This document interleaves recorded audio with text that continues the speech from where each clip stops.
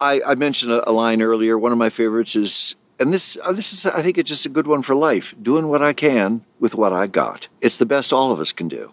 And I think it speaks well to all of us. We've all been given a different set of circumstances, a different set of talents. And sometimes you don't have what it takes. But by golly, you could find that thing within yourself that works for what you need at the moment. So I do love that line, doing what I can with what I got.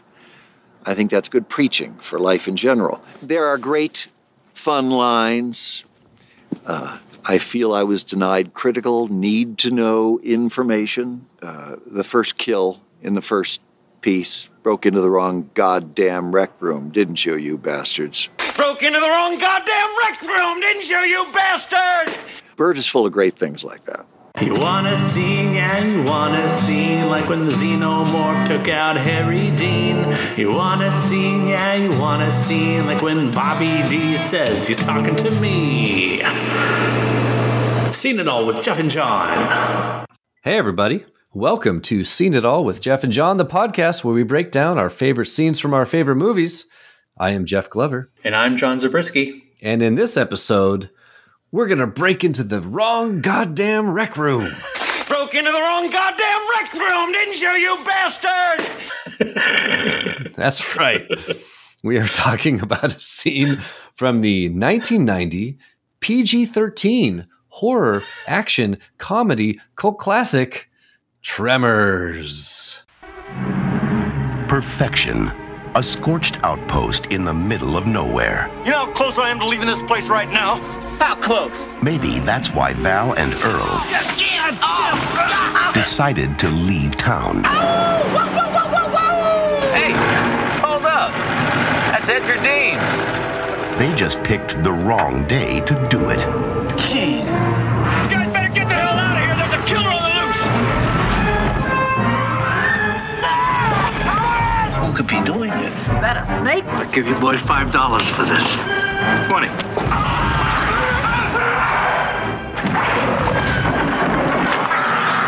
That's how they get you. They're under the ground. What the hell are those things? How could they eat a whole station wagon? But where do they come from? I vote for outer space. No way these are local boys. You see, they're headed right for us. No Richter scale can measure it. They're coming! No scientist can explain it. Bert, they're under the ground. You didn't get penetration even with the elephant gun. Run, run! And no one knows what to call it. Megaworms or suckers or suckoids. Now this valley is just one long smorgasbord. Now, it's up to Val and Earl to save the world. That's one big mother. Who died and made you Einstein? And they know just what to do. Flip for it. Damn. Kevin Bacon, Fred Ward, Tremors. Ooh, Tremors. Yeah, good choice of a movie here, and we'll talk about the scene in a little bit. But Jeff, you chose the movie. Surely you have to have some kind of connection, some kind of memories tied to this movie. Oh, buddy, I'm excited to talk about this one. This is an all-timer for me. This is one of my favorites. This is actually kind of a family favorite in our house when I was growing up. This came out in 1990. And I know I didn't see it theatrically, but I saw it pretty quickly afterwards, probably on home video, Mm-hmm. But since it was PG-13, it was something that the whole family could watch, and it was more or less appropriate. And so we just saw it like countless times, either on cable or renting it like throughout the 90s. And it just became one of those movies that I kind of know by heart. Like I just know all the beats. I can like lip sync to a bunch of the sections of it. And I hot take, I kind of think it's a perfect movie. Wow. That's apropos of the town name Perfection. It is literal perfection. Quite literal perfection. But I do say that kind of in all seriousness. Like people always talk about, Back to the Future being an example of a quote unquote like perfect movie, right? In terms of the script, storytelling, the pace of the movie, the characters, and like the eventual payoff. But I actually do think Tremors is kind of in that conversation. It follows a very strict, like, 3-act structure. It has a kind of perfect beginning and setup. It has a great middle section that turns into kind of a survival story, and then a very satisfying ending. And I feel like no scene in this movie is wasted. It's just, it moves like really quickly. Every scene in the first act of this movie kind of does this amazing thing where it sort of simultaneously teases us with the presence of these underground monsters, while at the same time, like, perfectly developing all of our characters. And I love the first part of this movie and the way it sets up the story. Mm-hmm. Yeah, even though we're not even talking about the first part of the movie. But, I know. You sound, I'm sold on it. You sound like you really appreciate this movie. I definitely enjoyed it this time around. I think I've last watched it maybe 15 years ago. Oh, wow. I don't know. But it's one that was on cable rotation for sure. Yeah. If not at the Zabriskie household, then like at my friends' houses, because like when you're, what is this, 1990? So when we're 10, 11, 12, you still feel like, ooh, I'm kind of watching a scary movie. And kind of, it's like there's a little bit of blood and guts, even though the guts, of course, are graboid guts. Graboid guts. Graboid guts. There's still that kind of like that B movie / horror movie vibe, which I remember as a 10, 11, 12-year-old watching a lot on USA Up All Night, seeing all kinds of those kind of movies. This does fit into that kind of movie genre, or blending of genres, like you were saying.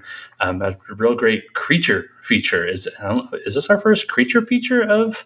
I guess Jurassic Park is also a creature feature. Yeah, kind of. Although I think this falls more into the creature feature category because the creatures are mythical, I guess.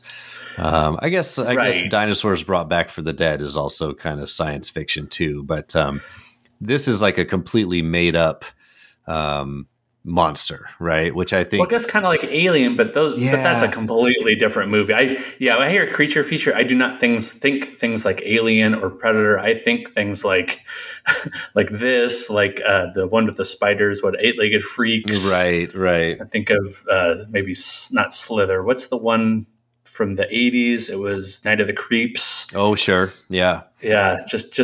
I think you have to have a little bit of campiness to call it a creature feature. I agree. There's got to be a little comedy mixed in with your horror, or else it doesn't fall into that category. Yeah, I agree.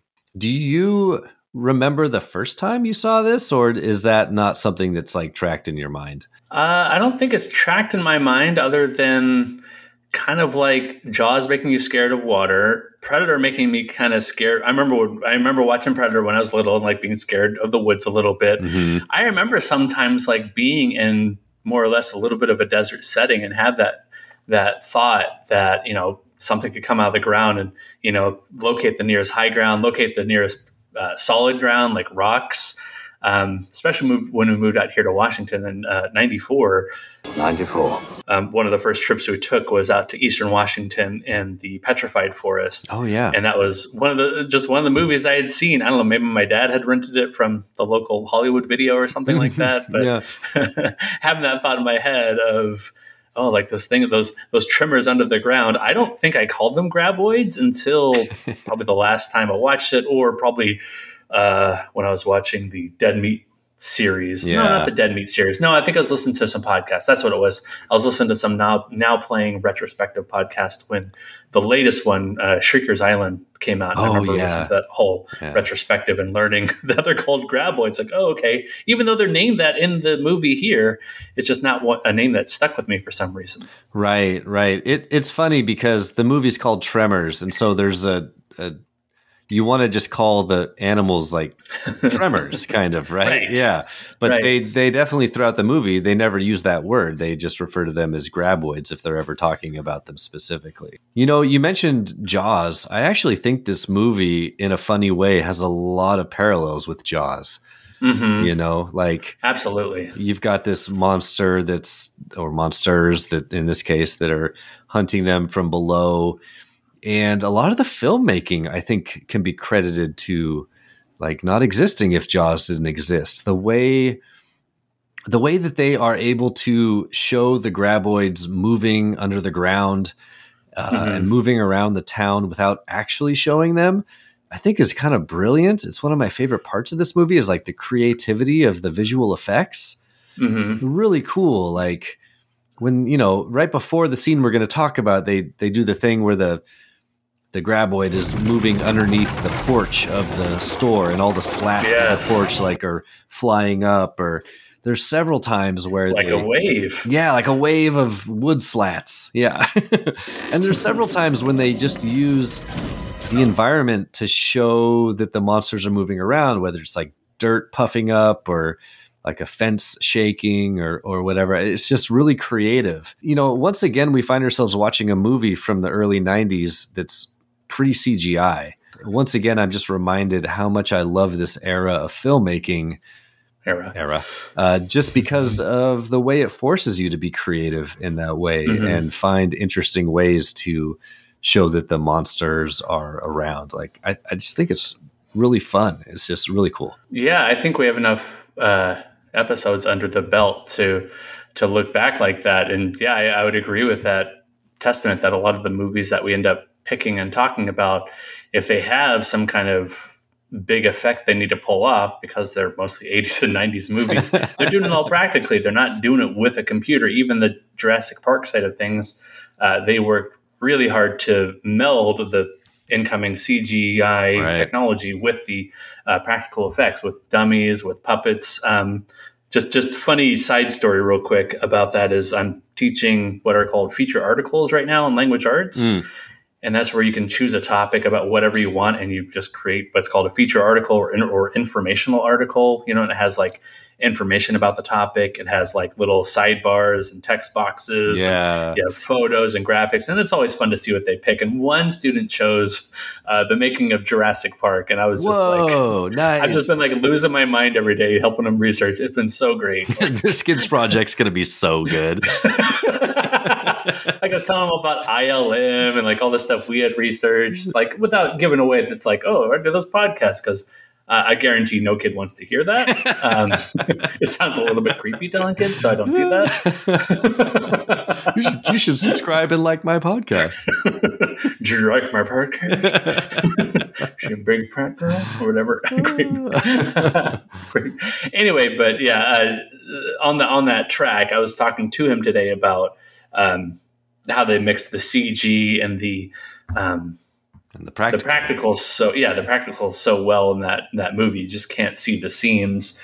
And yeah, like here, they're not using any CG. It's just all practical, whether it's none whatsoever.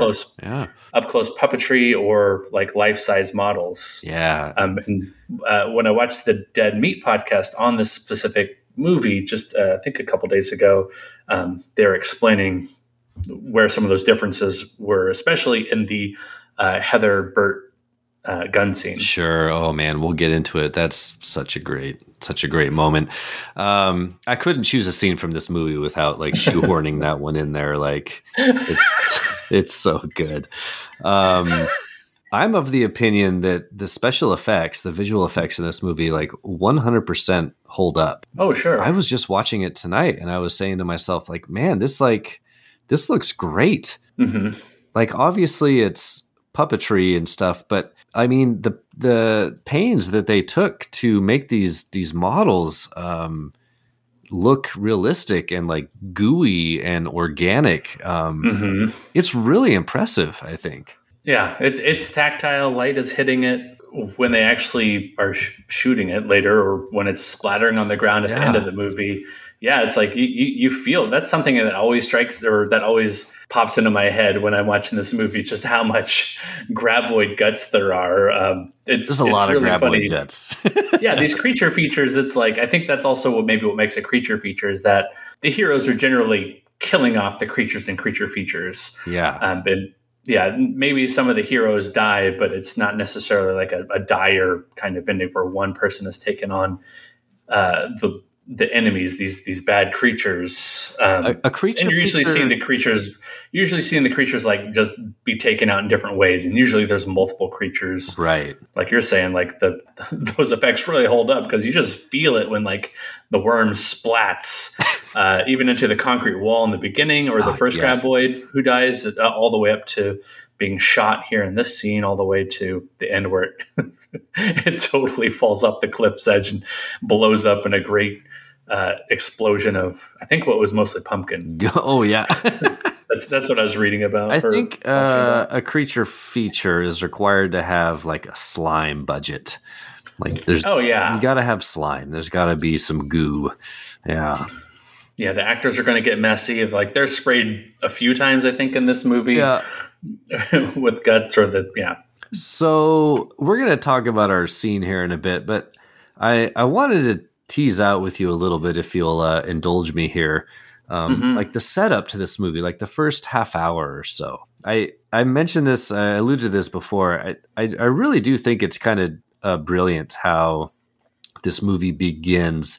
And within the first 30 minutes, we learn all about the different characters that are in this tiny town, and we kind of get a basic understanding about the town of perfection and sort of what each person's like situation is. And I really kind of appreciate how all the different characters are not really played as like simpletons or like idiots, like they're all like they've chosen this life that they live in the middle of nowhere in the desert, but they're not dummies. And when this problem starts to arise, they are working together to solve the problem. With maybe the exception of Melvin. No one likes Melvin. But, even like the characters of Michael Gross and Reba McEntire, who are great in this, by the way. Mm-hmm. Wonderful. It would have been easy to portray them as like crazy. And maybe they are to a certain extent, like they're doomsday preppers that have, been waiting for World War III their whole lives. But they are still sort of well-liked within this little community. And, sure. And I don't know. I think that's it. They could have taken it a different direction. And I appreciate the way they kind of built a little understanding of this little community that we get dropped into in this movie. Yeah. You mentioned characters, and that's what stands out from minute one is the characters, the relationship between Val and Earl, just wonderful, wonderful characters, wonderful actors, Fred Ward and Kevin Bacon. Kevin Bacon just knocks this movie out of the park, dude. He kills it. He said it's the most fun he's ever had filming a movie, which is on the IMDb for the movie, alongside the fact that he was also apparently feeling despair when he was filming the movie. And he was crying to a pregnant Kira Sedgwick that he's making a movie about desert worms at the time. But then he looks back. He looks back as we all do fondly on our youth and like our little adventures before we all hit it big like Kevin Bacon. And, he's come back to it, I think, one time in the canceled TV pilot or canceled TV show that never really aired. Oh, did he really? He made a little guest appearance? Yeah. Yeah, I think he made a guest appearance where he even like maybe starred in that show as like a sci-fi that never actually aired. But, I never looked into that one. Interesting. Yeah. But getting back to your point, I mean, near the beginning of the movie, they drive into perfection, population 14, it's right there. And like you said, like these aren't simpletons. These are people who are just making their lives out in the desert. They know how to survive in the desert. So it's not like a huge surprise that they're able to overcome some stuff that comes from the desert. And they're all characters with personality and they're likable. Yeah. And they all have their own little relationships. Like Errol's always yelling at Melvin. You don't know what the beef is there, but there's some backstory there. And, Walter runs this great little market that, I'd love to run across in the middle of the desert. It's got the coldest beer in town. Yeah. Coldest beer in town. He's got a Pepsi machine that'll kill you. It's also the only beer in town. Yeah. It's the only beer in town. Exactly. It's such a great cast, dude. It's like a great just collection of character actors that all just know exactly what kind of movie they're making. Mm-hmm. But don't play it for laughs. Like they play it earnestly. And, Kevin Bacon, you got Fred Ward, Michael Gross. This is Reba McEntire's first acting role ever, and she's great. You got no, she's one. I love Reba. I love how understated she's playing it. She's not playing it like big and bold and in your face. It's just like what a survivalist would act like something intrudes on the property, grab the guns, not freak out. She's not trying to steal scenes. Like, she's just playing a character. We get Tony Gennaro in there. We get Victor Wong. What? The return of Victor Wong, Egg Shen from Big Trouble. Our second Victor Wong sighting on this podcast. Exactly. First Kevin Bacon sighting, but our second Victor Wong. This is now a Victor Wong podcast. It is. If 2 out of the 17 shows, it's run a good percentage. I think what else do we need? Prince of Darkness. Yeah, Prince of Darkness. The 3 Ninjas movies, I think. Ooh, what was the one about something mountain? He was in all of them. I think he was the grandpa or the uncle. Yeah, one of the 3 Ninjas movie had the most ridiculous name. It was like 3 Ninjas 3. I can something about easily look it up. Are you looking it up? I should look. 3 Ninjas film. 3 Ninjas. I got it. 3 Ninjas, High Noon at Mega Mountain. Wow. It's mega. Wow. I don't know what any of that means. That sounds amazing. Is that the one that Hulk Hogan was in? It might Hulk be. Hogan's like the bad guy? Oh, dude. He better be. He looks like kind of Sean Connery with that toupee. Dude. We just figured out our next movie. Oh my God. Yeah, the scene I'm choosing for next time, Jeff, is the entirety of Ninjas. The entire movie. 3 Ninjas High Noon at Mega Mountain. The 3 headlines are Hulk Hogan, Lonnie Anderson, and Jim Varney. Oh, Jim Varney in a rare non-Ernest role? Wow. Yeah, I have no idea. Maybe he cameos at Ernest, like he just shows. You know what I mean?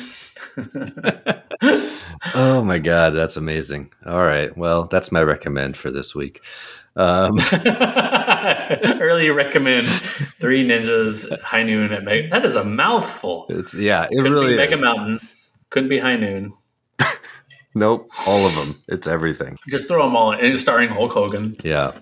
We should probably get into our scene here soon. Did you have anything else to add about just Tremors in general? Let's see. You know me as not a huge fan of horror, so when you're asking about watching this as a kid, I'm sure this put some fear into me as I was watching. I'm sure I was kind of like in suspense for many of these moments. And looking back, I'm not really sure how, but the scariness doesn't hold up. But definitely, like the character, I just like totally grab onto those characters, and I love those characters. So that's what really makes it for me. Whereas Alien, I was still scared watching that. Yeah. I still had to like kind of look away a couple times when I was reading that. Maybe even Friday the 13th Part 2. But yeah. Tremors is just like just went down easy. It's a nice light beer on a cold day. You know, it just goes down really easy. Yeah, with your buds.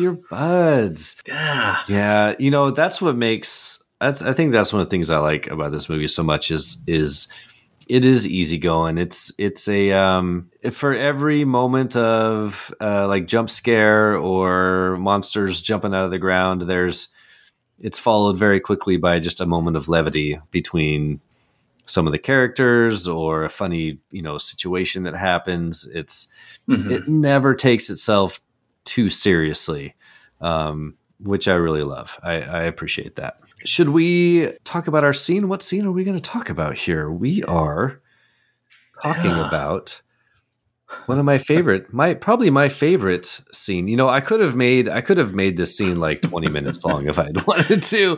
Yeah, you could have. I had to cut things off eventually, but we're going to be talking about the kind of showdown that happens between all of our characters in this town at Chang's Market, and culminates with a second showdown between Heather and Bert in their underground bunker as they shoot the shit out of one of the graboids. And That's the technical term. That's a technical term. They shoot the shit out of it. They shoot the shit out of a tremor. This scene is going to start at 52 minutes and 10 seconds and go until 1 hour, 1 minute and 35 seconds. So almost a 10-minute scene here. But I promise you, folks, it's going to be worth it. It's a good. Well, it's like you said, it's just nonstop action. There's not like a lot of let's just sit down and breathe and like talk about what we did and maybe replenish our fuel cells. It's just go, go, go, go, go. This is when the movie kicks into high gear, right? This is when everyone starts to understand what problem they have, and then it becomes the issue of solving that problem. Yes. And I'll talk more about that because I think it's a really important part of this scene in this movie. But should we get into part one of our scene? Are you ready? I'm ready. Let's do it. Do we talk about what's at stake? What's at stake? Oh, what's at stake? What's at stake? The stakes that I could think of is that, especially during the second part of the scene, we're really going to have to find out if humans can do any damage, if they can stop any of these graboids somehow. I mean, spoiler alert, we find out that very question and that very answer in the second part. But up to this point, they're just constantly being attacked by the graboids. And some people, like the construction workers, have been killed at this point. So can they be stopped? Or is this just forever like an army of the undead you need to always just be running from? Yeah, question mark. Yeah, question mark. That's a good point. Like up until this point in the movie, it feels like these beasts are somewhat unstoppable. I mean, early in the film, we see one of them die, but it's like almost by chance. Like it just happens to run into like an irrigation. What would you call it? Just like an irrigation channel. Yeah, irrigation channel. Yeah. The LA River, basically. Right. And it just happens to run into like this big, chunk of cement that's in the ground, and so it dies instantly. But that was somewhat by chance. They didn't really try to do that. So this time, everything's on the line. The monsters know where they are. Our characters know where the monsters are. Everyone knows what they're trying to do to each other. These are gigantic beasts that live underground. How the hell are you supposed to defeat these monsters? So you're absolutely right. I think that is what at stake. Like, can they get away? Could they kill these monsters? The monsters seem to be smart. They're like learning and problem solving. Yes. And this poses a big dilemma for our peeps. Yeah, this is things coming to a head, like literally face to face. Yeah. All right. Well, let's jump in. We're going to break this long scene down into two parts. This is going to be part one. This is going to run from 52 minutes and 10 seconds till 55 minutes and 53 seconds. We begin by seeing Rhonda's injured legs being treated by a kind, sweet Val. We cut to an on-looking, leering Earl who is approvingly smoking a cigarette. Miguel gives Rhonda some pants and shoes as the perfection citizens in Walter Chang's market whisper about plans. Walter suggests that Val and Earl should walk to Bixby for help, but Val explains that the graboids ate the truck. Rhonda suggests her truck, but Earl and Miguel poo-poo that idea right as the market's icebox kicks into a loud hissing fit. Val, Earl, and Walter try to quiet the icebox, but just as Val unplugs the machine, the graboid bursts out of the floor and grabs Walter, who named the graboids earlier in the movie. The others try to save Walter, but he is pulled screaming under the market's floorboards. The graboid then pops up behind the counter, and the four remaining people, Earl, Val, Rhonda, and Miguel, climb for high ground. The dudes escape to the roof, but Rhonda is knocked out of the window by cascading shelves. On the roof, Val fears that Rhonda has been grabbed, but he quickly sees that she has climbed onto the adjacent water tower. Melvin calls to the roof dudes from the nearby shanty, and Miguel whisper yells for Melvin to climb onto the roof. Val then yells to Nancy and Nestor to climb onto their respective roofs. End of part one. Poor Chang. Oh, poor Egg Shen. Just like Egg Shen. Like if there's any kind of death that's maybe more or less pointless in the movie. I mean, honestly, like watching this movie, we talked about the characters earlier. like almost all the deaths to me just seem like you're just in the wrong place at the wrong time. It's not like following your horror logic of this character did something wrong, or they're sinful, or they're having premarital sex, or smoking the drugs. No, it's just a guy whose Pepsi Cola machine came on, and it's just that ends up killing him. Like there's nothing he did wrong. It's out of all the other deaths in the movie, I think it's the one that really hits me the hardest, because like Nestor later on, I don't really care about him. Right. He just seems kind of like a Weasley dude, but Walter is like, he's like an anchor of the community. He's the heart of the town. He's the heart of the town, like the coldest beer anywhere, or whatever that is. He's doing everything. He's providing commerce for the city. Yeah. Oh, poor Walter Chang. And it happens so quick. It's like in one moment that thing bursts up through the ground, and in the next moment, Chang's like in its mouth, shaking back and forth. Oh my God. And he's like, that whole sequence though is pretty fucking great. Like the way that the monster shakes him back and forth, and how like every time the camera cuts back, he's a little bit deeper into the graboid. It's really good. Like as far as like a monster death goes, it's up there. It's a good one. Yeah, it's good, and you just feel it because you're seeing all the whatever I want to say the mouth parts. You're seeing all the mouth parts of the graboid really get some action, get some play. You see not only the tentacles with like, good God, like little mouths on their own. Like that's terrifying. You just add mouths to mouth appendages. Yeah, it's very alien-esque, right? Yeah. Like even more so, where like the alien only had the one. This one has 3. And they're like snakes. They can stretch out really far. Yeah. Not only that, but it has like I think the grossest part, as gross as it is, I think that's always made these graboids in this movie the grossest to me is like when it opens its mouth and the roof of its mouth has like these little either hairs or spines. Yes. It's kind of like if you have that, I think it's called tryptophobia. It's like that fear of holes or like disgust of holes. Like you would not like that. Yeah. I don't like it. And it's something that stands out to me as someone, I think I have mild tryptophobia. Mm-hmm. So when I see something like that, it's like the grossest part. It's like the tentacles eating Victor. Okay. I could kind of see that. But those little hairs or notches in the roof of the mouth are just, they're the grossest. Yeah, it's gross. And you get a bunch of that later on when they start shooting at him.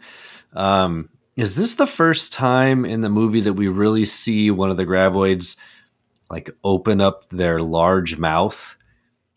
I think so, because other people just kind of are sucked under the ground, I think. Yeah, and I know like when the first one like smashes into that irrigation canal, we kind of see it when they pull back the cement. We sort of see like its, face, I guess, or front. But this is the first time I think that we actually see one alive, like opening up its mouth and like see how big it is and powerful it is. And it's kind of shocking when it happens, Poor Chang. Right. Poor Chang. Yeah. Poor Egg Shen. Like I said, all he did was have an ice box or a Pepsi Cola machine. It's just so crazy because it's I think out of all the deaths, it's also like the most unexpected. Yeah, it had, like I said, it's like all the other deaths, you kind of have those pre-shocks or what have you. Yeah. But this one just seems like there's no way I'm expecting that. I feel like, they're setting up shop in the shop and they're fortifying, and all of a sudden this thing goes off. Okay, they're quieting down, and all of a sudden it's not like there's a rumble, rumble, rumble, boom. It's just like it just comes boom up out of the ground. Yeah, it just comes up. On that note, like, I think that the idea of the graboids being attracted to sound or vibrations is a really great plot device for this movie. It's sort of like the original A Quiet Place, Yes, that's what I was thinking. I was thinking A Quiet Place when I was watching this. Like, you're not supposed to run. You're supposed to stay still. You can't make a noise. You can't make vibrations. Right. I think A Quiet Place doesn't exist without Tremors. I'm saying it now, right here on the podcast. Oh, exactly. But it provides like an element of chaos in the story, right? I mean, with that the soda machine just going off randomly. Like they can't control that from happening, and it upends their entire situation. It makes them escaping from perfection like a puzzle that they have to solve, which I think adds a really great element to the movie. It's not just outrunning some monster, it's outsmarting the monster. And I think that makes the movie smart in a way. It makes the characters have to work together to figure out like a solution to this unusual problem that they have, and it sort of invokes the viewer into saying like, what would I do in this situation, which is really fun when you're watching the movie. It's like, what would I do next, or what would be my solution to this problem that they have? Well, on that point, like normally in a movie like this, like you have them put together the plan, but instead, like they don't even finish putting together a plan or like a single idea. Yeah, like they just like you said in the summary that I wrote, they poo-poo the idea of heading up the canyon to call to Bixby, and they're just kind of like sitting there with no thoughts, no ideas, no problem-solving strategies, and all of a sudden, boom, here comes the graboids. Like, you're not having time for the plan. It's realistic in that sense. You're not always going to have that moment to rest and have a strategy. No, like, you're going to have to make this up on the fly, and that's just these characters have to solve it. They have to figure it out as they go along. They can't, like, formulate a real plan. They have to just kind of figure it out as they go. And they do that whole thing. It's really great where they're, in your mind, it's like, well, why don't they just drive out of town? Why don't they do this? Why don't they do that? And like, they set it up, before the scene that we're talking about. At one point, they're like, they just shut down all those ideas. They're like, the highway's blocked. There's mountains to the east and blah, blah, blah to the west. Like, we are stuck in this valley. We are a goddamn smorgasbord or whatever he says. Now, this valley is just one long smorgasbord. And so they really do a good job of sort of framing their situation as being dire. And, eventually they get the idea to head to the mountains because it's solid rock, which makes sense. Up the old Jeep trail. And so then now the whole movie is about them trying to get to that Jeep trail, get to the mountains. And so it really sort of like, they had this puzzle to solve and they chose a solution. And now you're watching our characters try to, formulate that, put together that solution. And it's just so fun. It is fun. Little fun fact I noticed is that when Miguel gives Rhonda the pants and the Keds sneakers. Yeah. Those are the exact same Keds sneakers that Walter is wearing when he is eaten by the graboid. Nice. He wears his own products. he wears his own products. Yeah. I just love that little detail. It's the first time I notice it because, it's the first time watching the scene piece by piece because I'm seeing behind Walter like all the other stuff. He has like some pipes for sale. I love the set design of this market. They have Orange Crush on the counter. Oh, so like many good products on the shelves. Yes. Old school Pepsi, obviously there. They have some really good snapback hats way before they were popular. Yes. Now they're everywhere. I have a few myself. Don't you love it when the graboid bites into that can of tomato sauce or whatever it is? I love that. I love that effect. It's almost like it's trying to be intimidating, but it's like, well, that's just tomato sauce. Like can of crushed tomatoes. Like, this is what I'm going to do to you. It's like, pop. Why isn't the graboid just sitting down for a second and eating some of that? Do you think it's just like fresh meat? You and I haven't really talked about graboids at all. Gosh, there's a lot to talk about. Where do you think they're from? So that's a good question. Boy, we could do a whole podcast on origin theories of graboids. Because why are they just showing up now? Where have they been? Like, who made them? Or do they live just out in the desert in an unpopulated area? And if they do, what have they been feeding on? Like, there's not a whole lot of things to eat out in the desert. Right. Move to where the food is, right? Right. There's the whole common, like, are they from outer space thing, which that doesn't feel right to me. This doesn't feel like an outer space movie. No, not at all. This is very terrestrial. Yeah. Long answer to your short question is, I don't know. I think it comes up in the third movie, Return to Perfection. I believe I was in the middle of watching the Dead Meat episode on that. I was going to ask you if you started diving into the sequels, because that's a whole nother conversation. Just through Dead Meat, but in the third movie, I think they do mention they are somewhat terrestrial, prehistoric creatures, and I think Bert is really let down, and saying that he thought they were aliens. Right. I don't know. They don't seem like aliens to me. This seems like either something that's always been in the dirt, or that maybe they were made. dormant. Like they mutated. Yeah, there you go. Maybe they mutated. Oh, they're dormant? Maybe they were dormant. Okay, I got it. Yeah. They were dormant species from many, I know where this is going. millennia ago. They're in the Nevada desert, right? Yes. So somehow toxic waste, nuclear waste, leaked onto these underground dormant terrestrial beings and awoken them, or perhaps mutated them into the graboids that we see in this movie. I did it. I got it. That's it.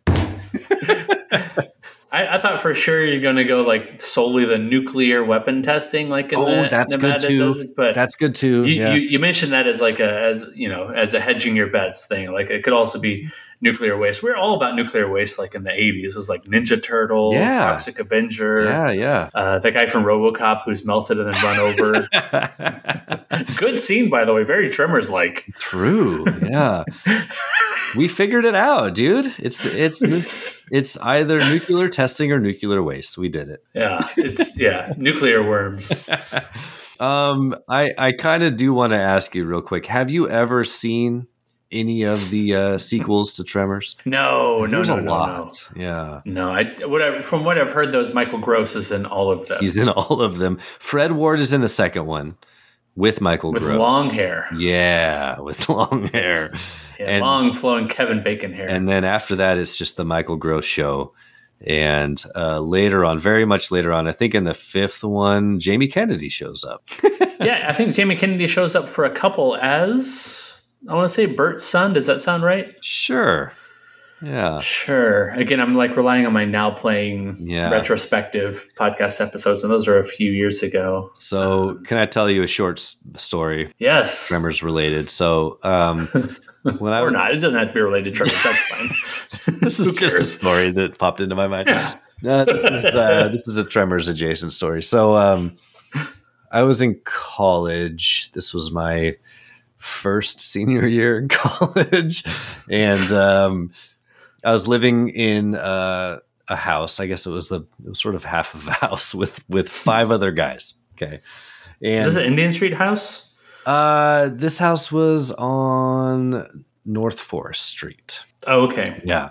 But anyway, so it's like a Friday or Saturday night, and this is the DVD/VHS rental period. We're talking like 2001 probably. And so me and one of my roommates are given the task of going to the video store and choosing some movies to rent for the weekend. Because we would often do this, right? You go on a Thursday night or Friday night, you rent a handful of movies, you have them in your house for the weekend, you take them back on Monday, right? Right. So, we're given this task. Now, me and my friend that went, we both have questionable taste in movies.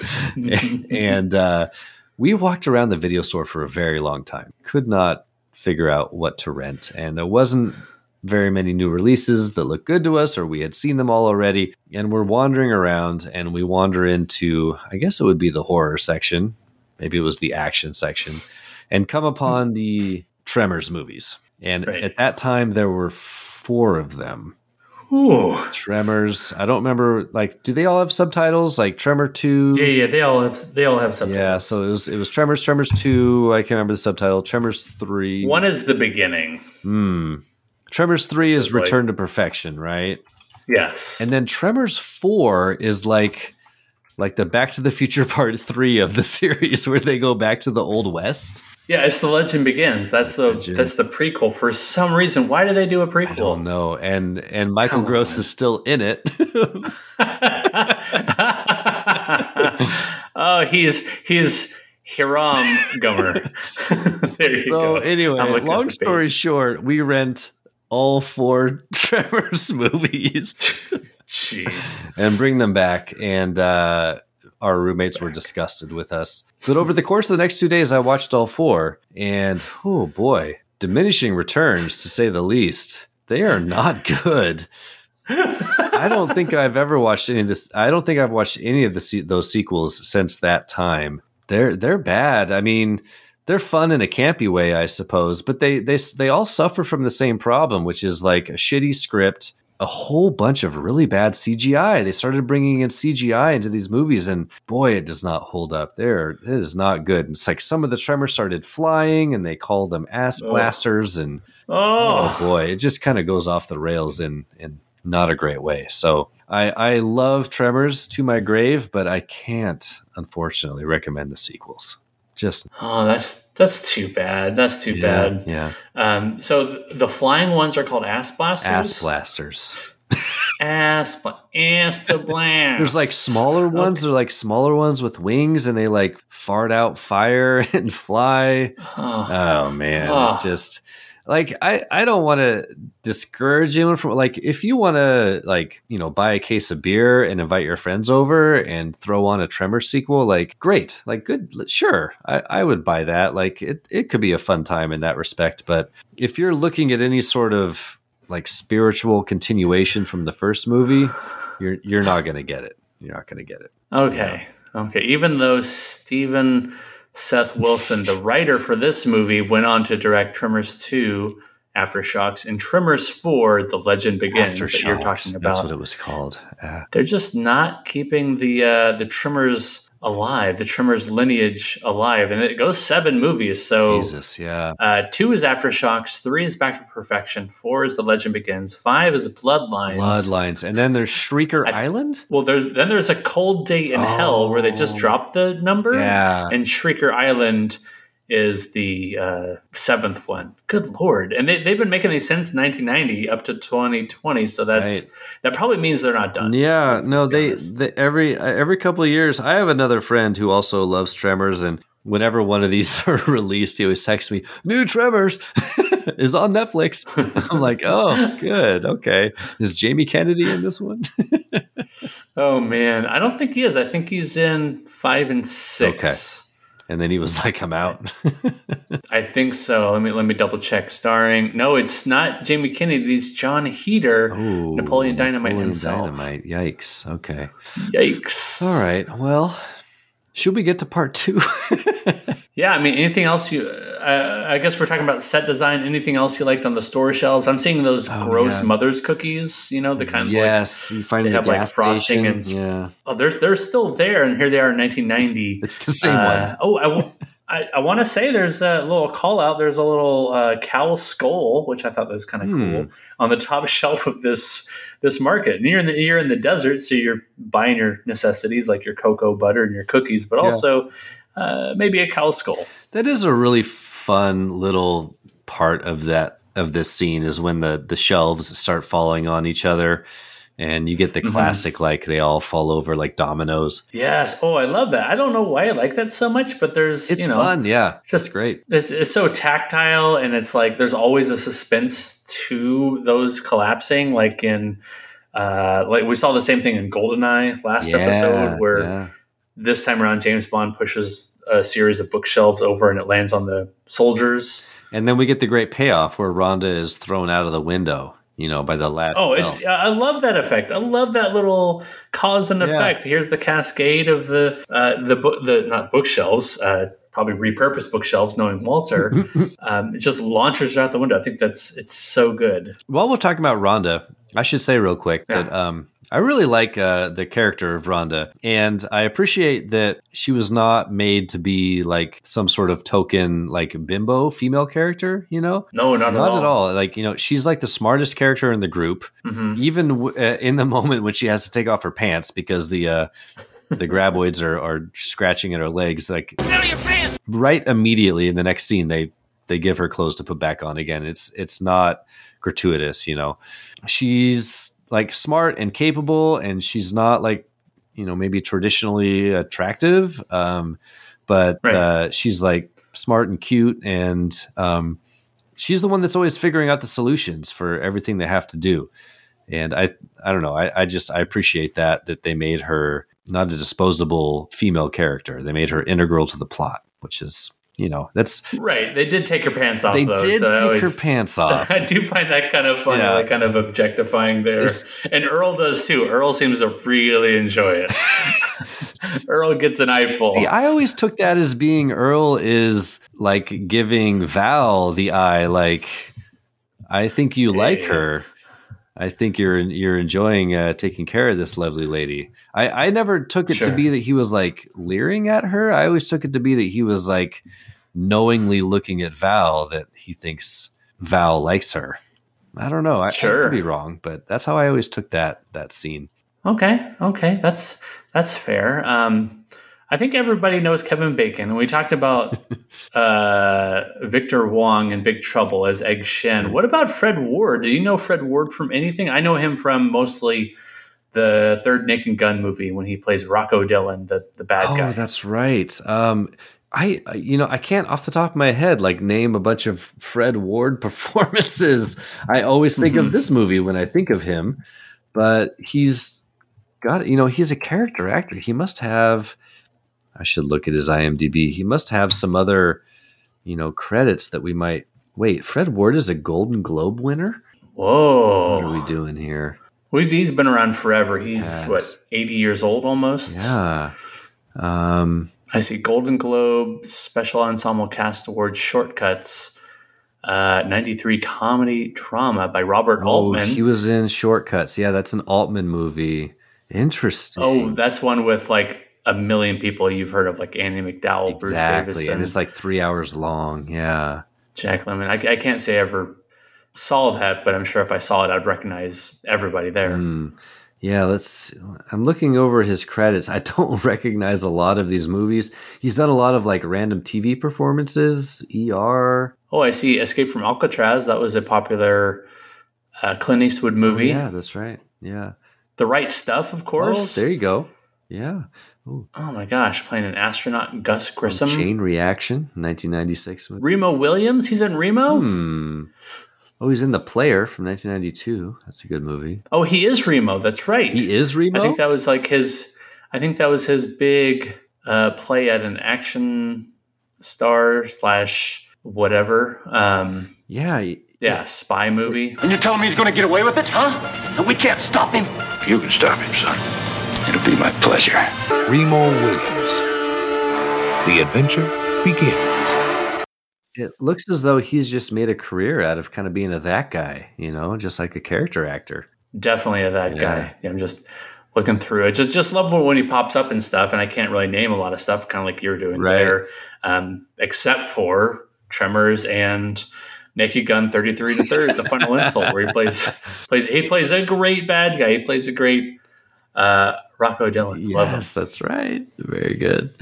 Yeah, awesome cast. Just a bunch of character actors like doing what they do best. It's fantastic. He's in True Detective, but I never watched True Detective. Ooh, I wonder what season. It says he played in a couple episodes as someone named Eddie Velcoro. I can't remember. Oh, that sounds kind of familiar. That's all right. It's like it sounds like he was in 2 episodes and then. Man, the first season of True Detective is one of my favorite seasons of television of all time. It is so good. If you've never watched it, holy shit! Like that's a season of TV that my wife and we never go back and rewatch TV shows, and we have watched the first season of True Detective 3 times. Wow, it is so good. It is unbelievably good. I wonder if it's on HBO Max. I bet it is. Max. It's an Try to sneak that one in there. Yeah. I could not do it. HBO Max. I'm sure it is. And it is fantastic. I mean, just incredibly acted. Woody Harrelson and why am I drawing it? Matthew McConaughey. Yeah, so freaking good. Matthew McConaughey is incredible in it. It is so good. Highly recommend. Big recommend. Okay. Yeah. True Detective, another early recommend ahead of schedule. Should we talk about part 2 of this scene? Because we're really building up to the titular moment of this scene. I'm going to give one more detail about Walter. Oh my God. Please. Okay. You know that the set does. We're moving away from the set design from a market to like a gun wall here in a moment. It's going to really simplify down here in a second. But one more note is I think Walter actually cuts hair as well at 52-58. I'm looking behind Walter's counter and I see what looks to be like the early kind of chair you would cut hair in, where with the headrest that's way separate, way taller than the rest of the chair. Yeah, dude, he's a jack of all trades. He's a jack of all trades, man. It's like, I don't know if I live in a small town now, but it's not so small where everything is in one place. Right. But to live in a place where you just have to go to the one place before 4 p.m. for your oil change, your haircut, and your orange crush and your cow skull and your pipe. Walter Chang is a businessman. He understands supply and demand. And there is a demand for a haircut. There's a demand to get your picture taken with a dead graboid. He's gonna take those opportunities. He's probably renting, the NES games and, 1990, making bank off that. Yeah, he's probably got a little library of VHS tapes back there that he rents out. He probably has the one VCR in town. Right, you got to rent the VCR with it. Yeah. That's extra. If you don't rewind, you're getting charged. Yeah. Easy. Be kind. Be kind. Rewind. Okay, are you ready? I think so. Am I ready? I think so. I think we're ready to ramp it up even more. Let's ramp it up. Yeah. All right, we're going to get to part 2 here. This is going to go from 55 minutes and 53 seconds until the end of our scene at 1 hour, 1 minute, and 35 seconds. This is part 2. We cut to Bert and Heather Gummer arriving at their concrete compound in a truck with a license plate that says, Uzi for you. Not knowing about all the mayhem happening at Chain's Market, they muse about how they do not understand this mysterious menace. Heather then looks out at the distant rooftop survivors through her binoculars. We cut to Chain's Market, and Bert's voice calls over the radio.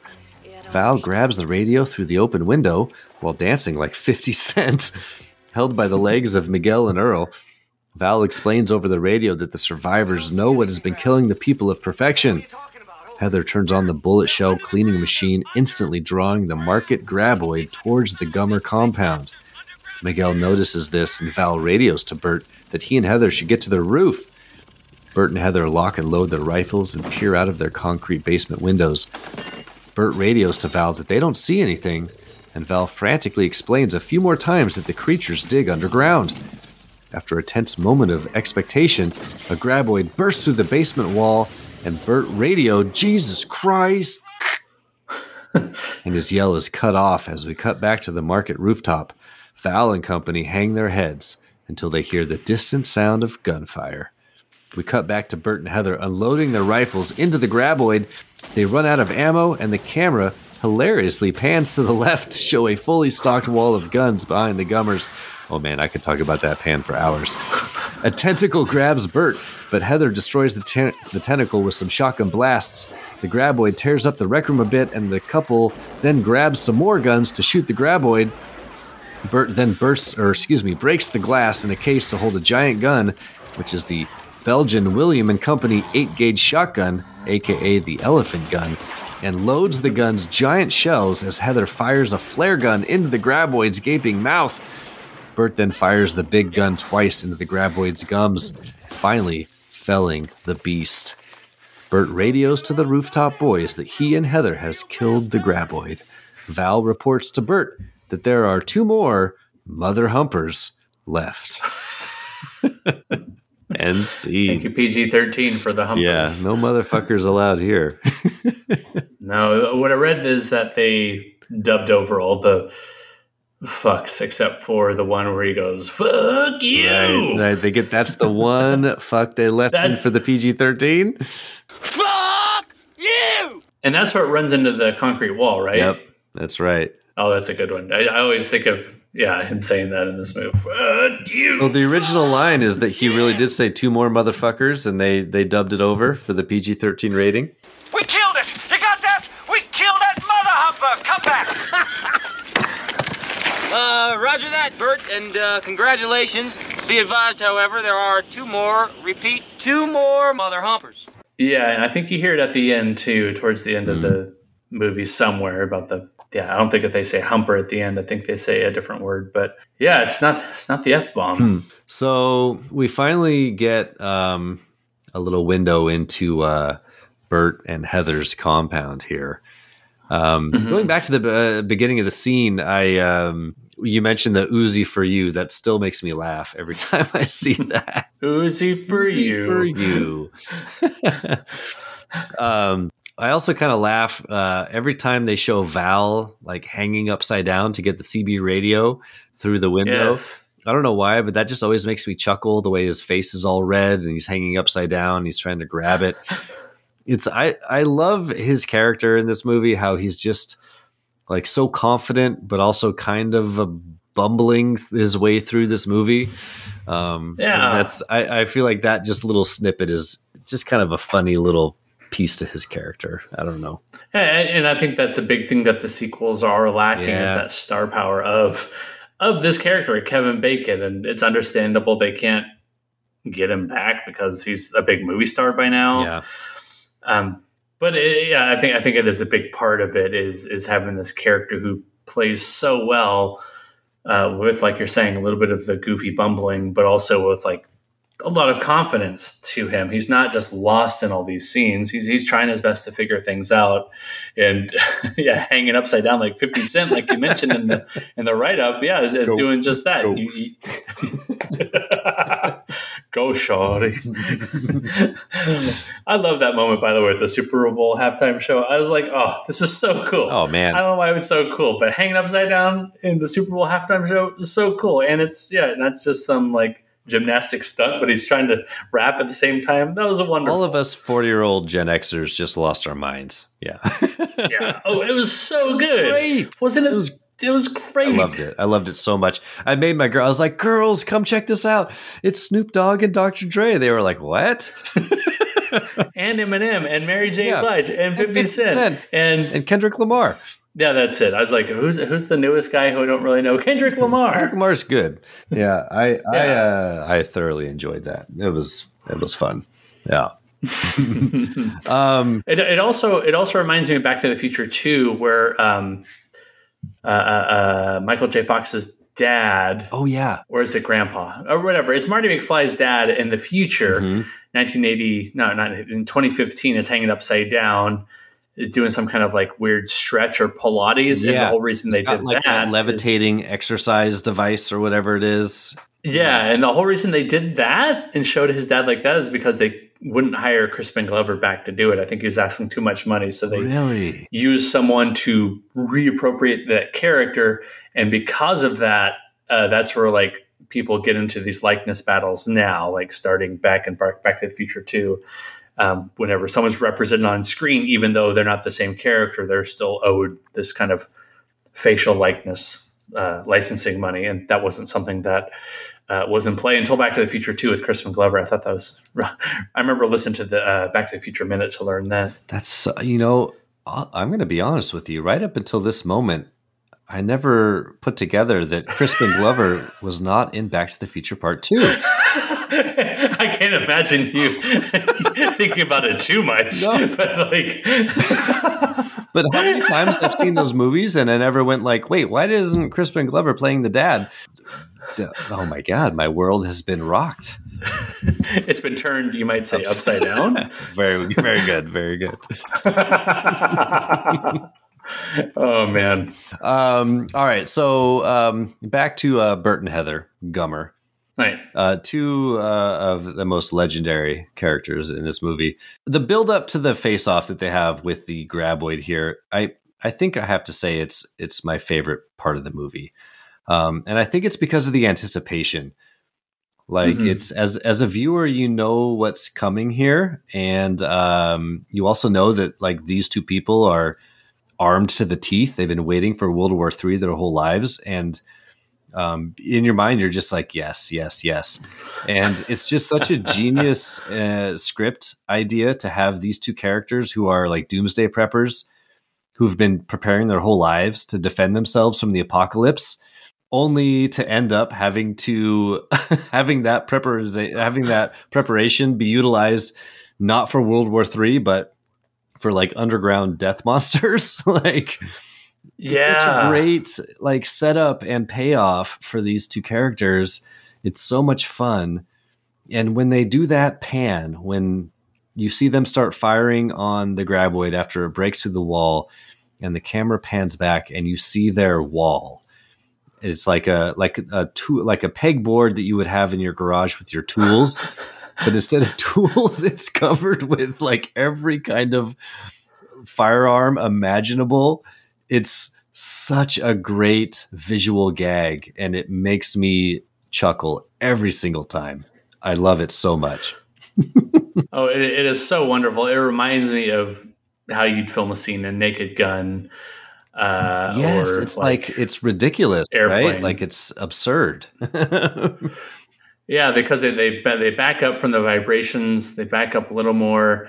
The tools all fall off the pegboard, like you're saying, and then they back up just a little more as the graboid bursts through the wall. Well, not a little more. They back up quite a bit more, right into that wall, which takes a second to collapse.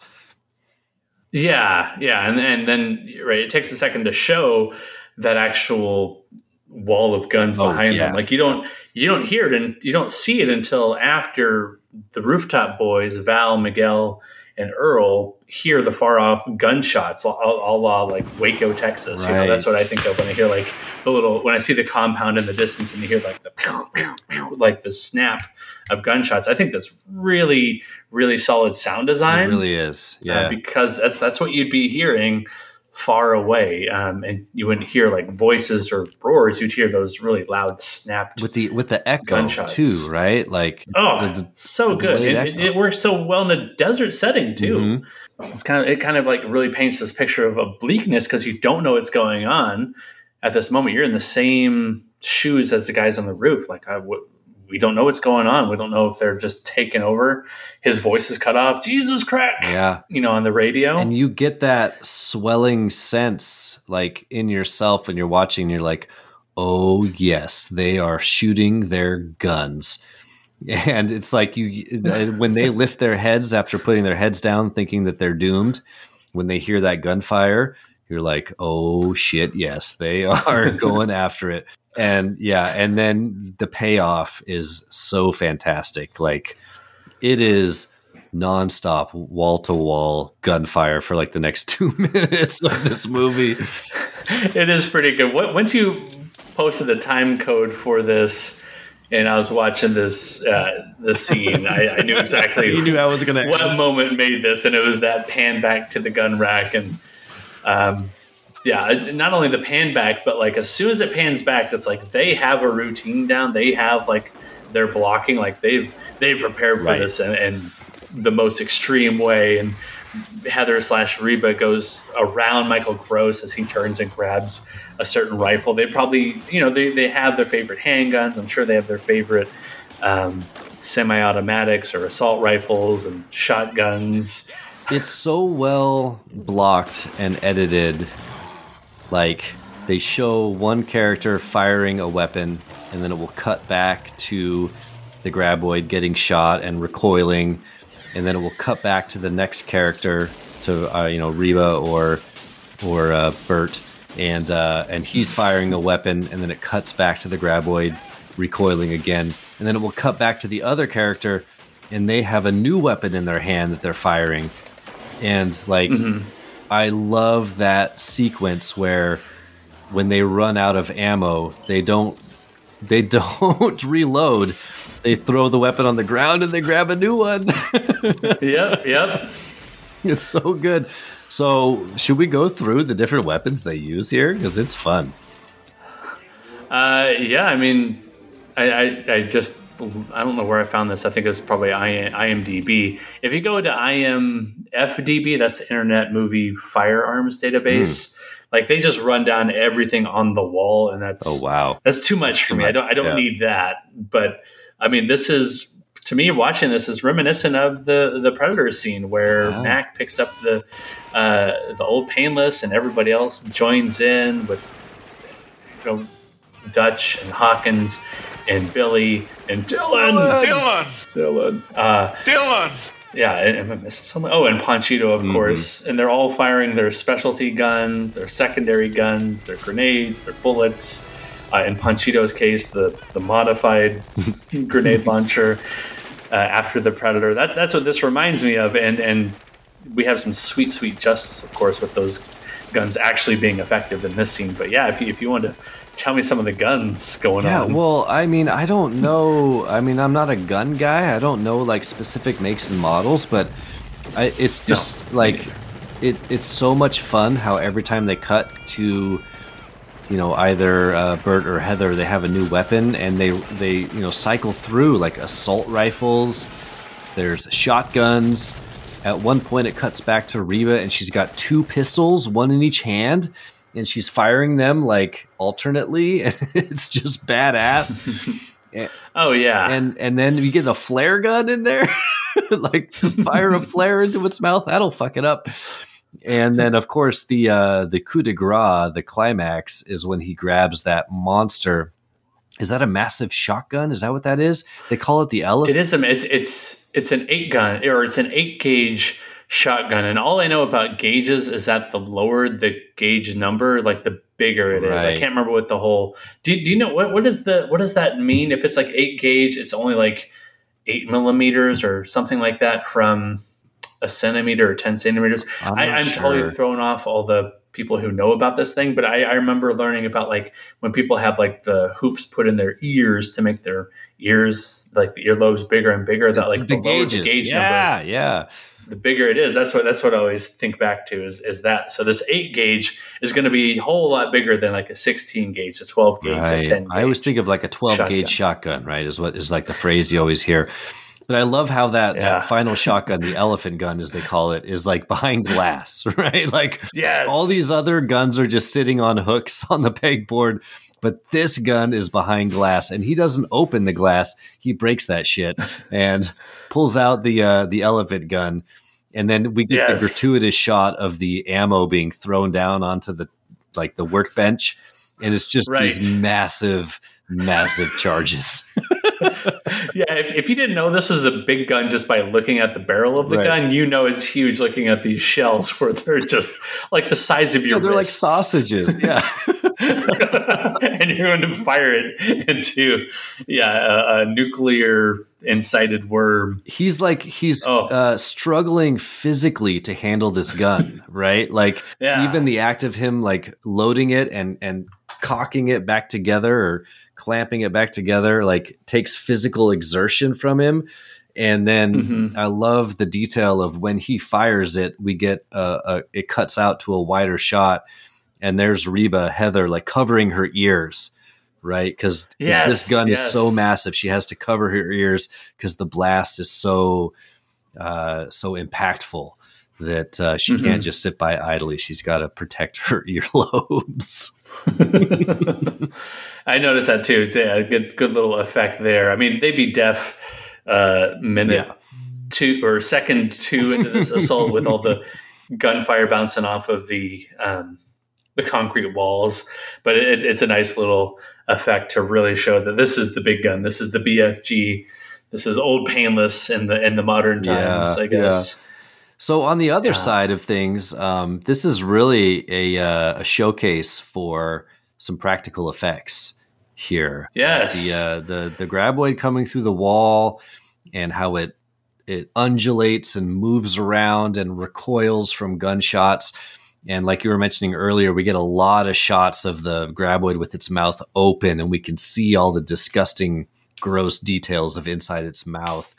And you're right, those like, I don't know what you call them, like those little, I don't know, like little. Are you talking about like the lower hooks? Yeah, and also like between the gunshots, like bursting holes into the graboid's gums and mouth, along with the little like fingery things, like little black fingery things that poke out all over the place. Like it is gross.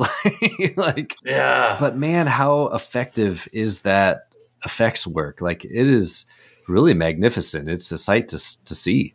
It's great. I think you only see the one rear projection shot where where Bert is firing assault rifle right into it, where you have to have him next to it to show the size comparison, but I don't think they really do the size comparison because you don't really need it. You don't need the size comparison to be reminded how big it is because we've seen Underground. We've seen it eat Walter just a minute ago.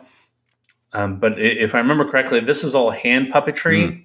Anytime it's showing the close-up of it taking damage and breaking the roof of the concrete bunker, this is all hand puppetry. This is it, just someone with it at the end of his arm going up and down and hitting things and taking flares to the mouth. Yeah, it's fantastic. That rear projection scene you mentioned is the only shot of probably this whole movie that kind of pulls me out of it a little bit.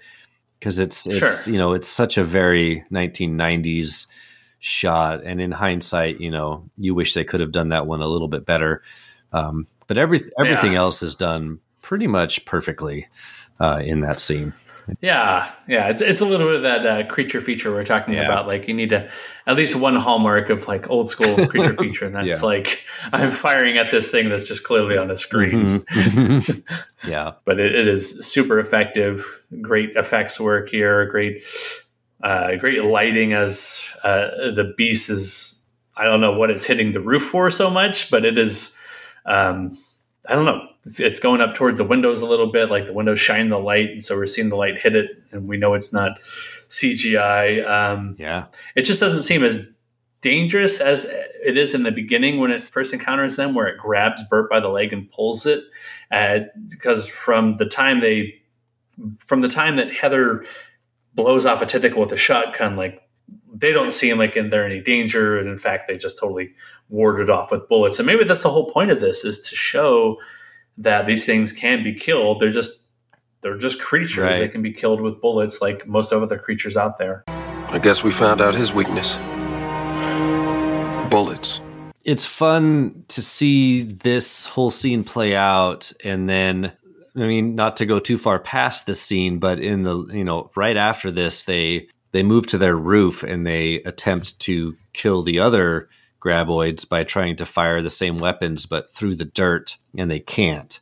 And so they realize in that moment that, they got one and that's good, but they're not going to have a chance like that again. And so, they set this up as a moment of victory, but very, very quickly, it's also set up that that's not going to happen again, and they're going to have to find some other solution for these other two monsters. Be advised, however, there are two more mother humpers.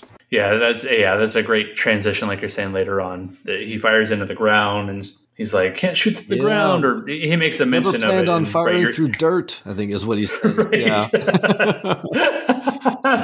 And like instantly they're doing the quick writing of telling us this isn't going to work anymore. The guns are a one-time thing where you're face to face, and it's really rare they're going to be face to face. I do love how after this part they're up on their roof and they're just right back into their like doomsday prepper mode, and they're like sawing off PVC pipes and making bombs. And I love the line. It might be one of my favorite lines in the movie when he's like, "What'd you put in there, Bert?" He's like, "Couple household chemicals in the right proportion." What the hell's in those things, Bert? Few household chemicals in the proper proportion.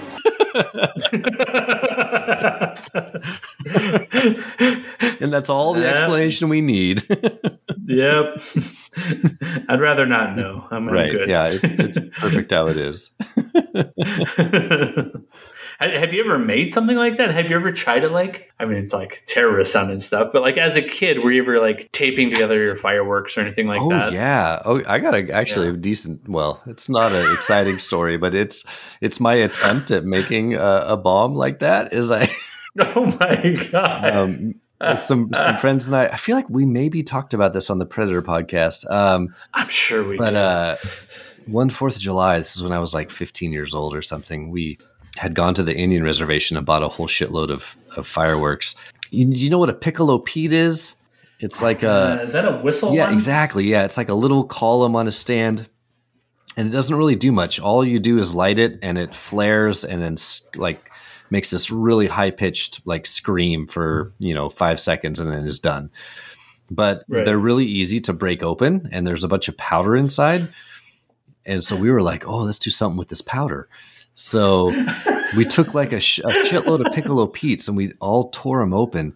And then we took a tennis ball and cut a hole in the side of a tennis ball and poured all the powder from like 8 Piccolo Petes into this tennis ball, and then grabbed one of the wicks from one of the Piccolo Peaks and like shoved it in there and like duct taped it back up. We're like, we just made a bomb. And so we're like, what should we do with it? So we did what every 15-year-old kid would do. We put it in a stump. Yeah, of course. Yeah. We stuck it on a stump and we lit it and we ran and hid on the deck. And it was not as exciting as we were hoping. It was a little bit of a burst, and that was it. So that was my only attempt at making a household bomb, was by dissecting some Piccolo Petes. Piccolo Petes. Did you ever try to tape some fireworks together? I don't think we did, but growing up in Tennessee, they're a little bit more loose with like fireworks laws or any kind of laws having to do with weapons or explosives.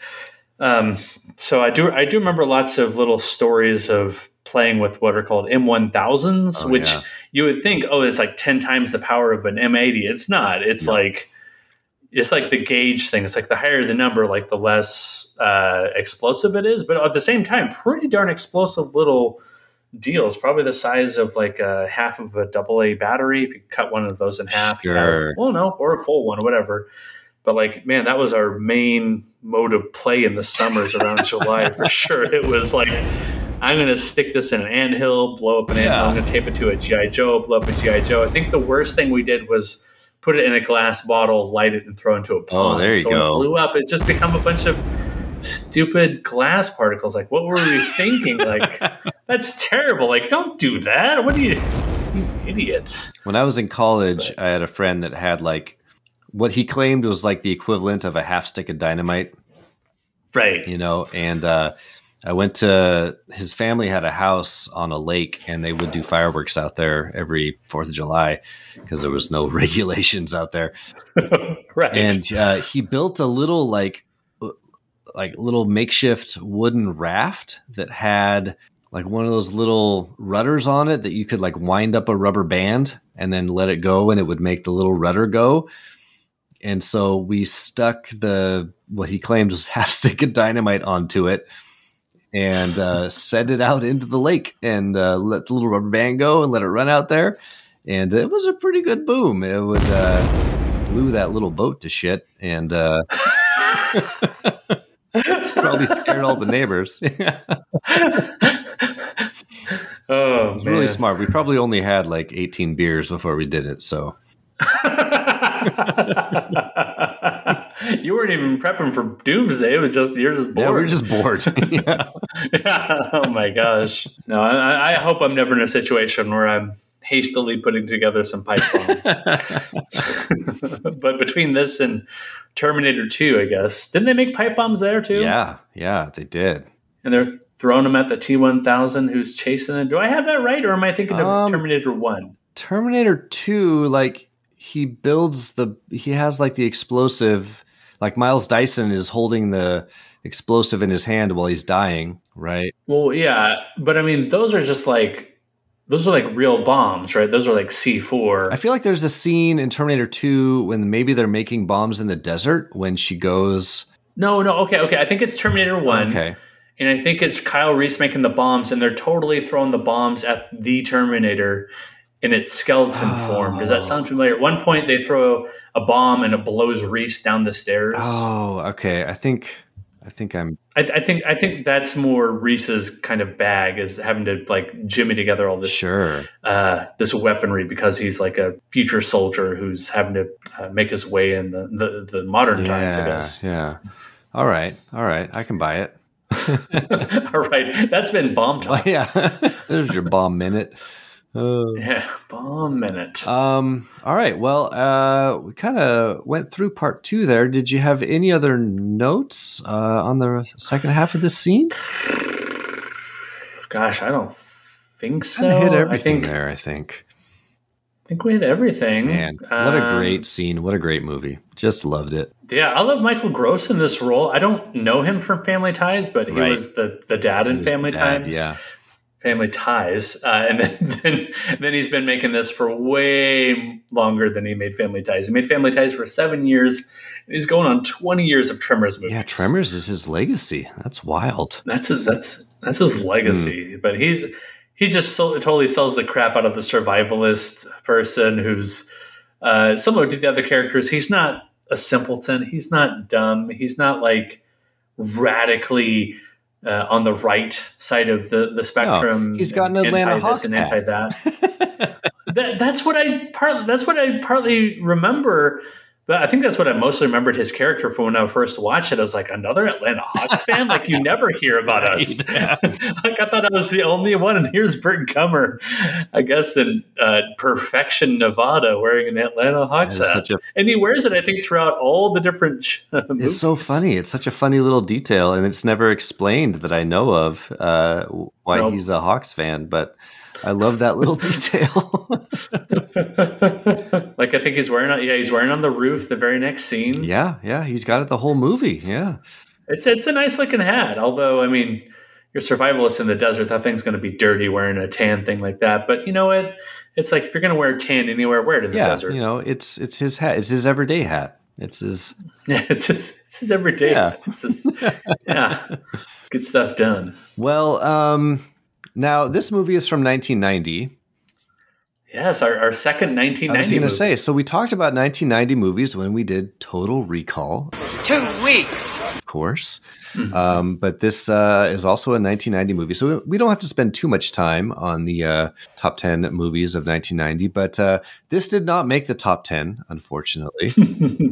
I don't know what place this is. This made 16 million, and the top 10 movies all made 200 million and above. Yeah. But this movie really gained traction, I feel like, over the decade of the 90s. Like, I mean, do you feel that way? Like, this is kind of a beloved movie? Is it just me that loves this movie, or? Oh, it's absolutely a beloved, let's clarify, VHS classic. Sure. You look at the cover and it's Jaws, but Tremors instead of Jaws. Right. Hey, you notice about the cover is that this thing is full of teeth, and in the movie, Graboids don't have teeth. I know the cover. It's almost like they came up with the cover before the movie was made, or something. I feel on the poster it wouldn't be as effective to have tentacles coming out of the mouth because it would look like it's barfing. But in the movie itself, I don't think it would look as good with them having a bunch of teeth. Yeah, no, it does not have teeth. Like in the poster, you're right. It looks like more of a Jaws situation, and that's not what we get in the film. Yeah, interesting. No. No. This is one that has gotten better over time, like a fine wine. I have to admit, and I know I say this for like every other movie we do, but I did pick this one up on 4K, and the 4K transfer of Tremors is absolutely fantastic. So if you are a fan of this movie and you collect 4K Blu-rays, this is a must graboid, if you will. Oh, there it is. Yeah, just a couple episodes we were talking about Total Recall from 1990. Yeah. 2 weeks. Was your last pick Total Recall? 2 weeks. Yeah, I think so. 2 weeks. I do believe it was. I believe it was. Yeah, Total Recall was your last pick right here. Yeah, 2 weeks. On a real 19. It's a good year. You have Ghost. You have Home Alone, which is a big Christmas classic for a lot of people. Pretty Women, Dances with Wolves, Total Recall, like we just said before. 2 weeks. Back to the Future Part 3, Die Hard 2, Presumed Innocent. I can't say. I saw that one. Is that an erotic thriller? It's an erotic thriller, my friend. Yeah. Watch that on the old Skinamax then, I guess. I'm going to stay up until 1 a.m. and watch that shit. Ninja Turtles, which was probably the theater-going experience of 1990 for me, for sure. Like growing up such a huge Ninja Turtle fan, and then kind of being almost out of that age by the time the movie rolls around, but like still being so pumped to see it. Right. Kindergarten Cop, of course, the other Schwarzenegger movie in the top 10 of this year. Yeah. Wow. Go Schwarzenegger. Big year. And then a bunch of like the kind of different sequels like Predator 2, RoboCop 2, Gremlins 2. maybe some other ones that stand out to you, but those are like the ones. And I feel like we've talked ad nauseum about those. In previous we went episodes. through these pretty extensively on Total Recall. So, jump back to that episode if you want to hear us. 2 weeks. But it's just a great year for movies. It's one of the rare years where a lot of the sequels that came out are actually good. I mean, the other sequels you didn't mention, like Child's Play 2, another 48 Hours is it's all right. But Young Guns 2, we got Exorcist 3, Godfather 3. So there's some stuff there to watch if you like the sequels for sure. Plus, just a bunch of other great kind of cult classics from the early 90s came out in this year. So good year for movies for sure. Yeah. 1990. All right. Well, I think we're getting to it here. Should we do, our always reoccurring segment? Is it better than Predator? Oh, man. This is going to be a tough one. I need a moment to think about this, John. Where do you fall? Is this better than Predator? I think it does a lot of what Predator does so well, where it has, for me, number one, has to be likable characters. I have to like the characters to actually enjoy the movies. If I don't like the characters in the movie, I just don't care what happens to them, and there's no stakes. I don't just like, whatever, who cares?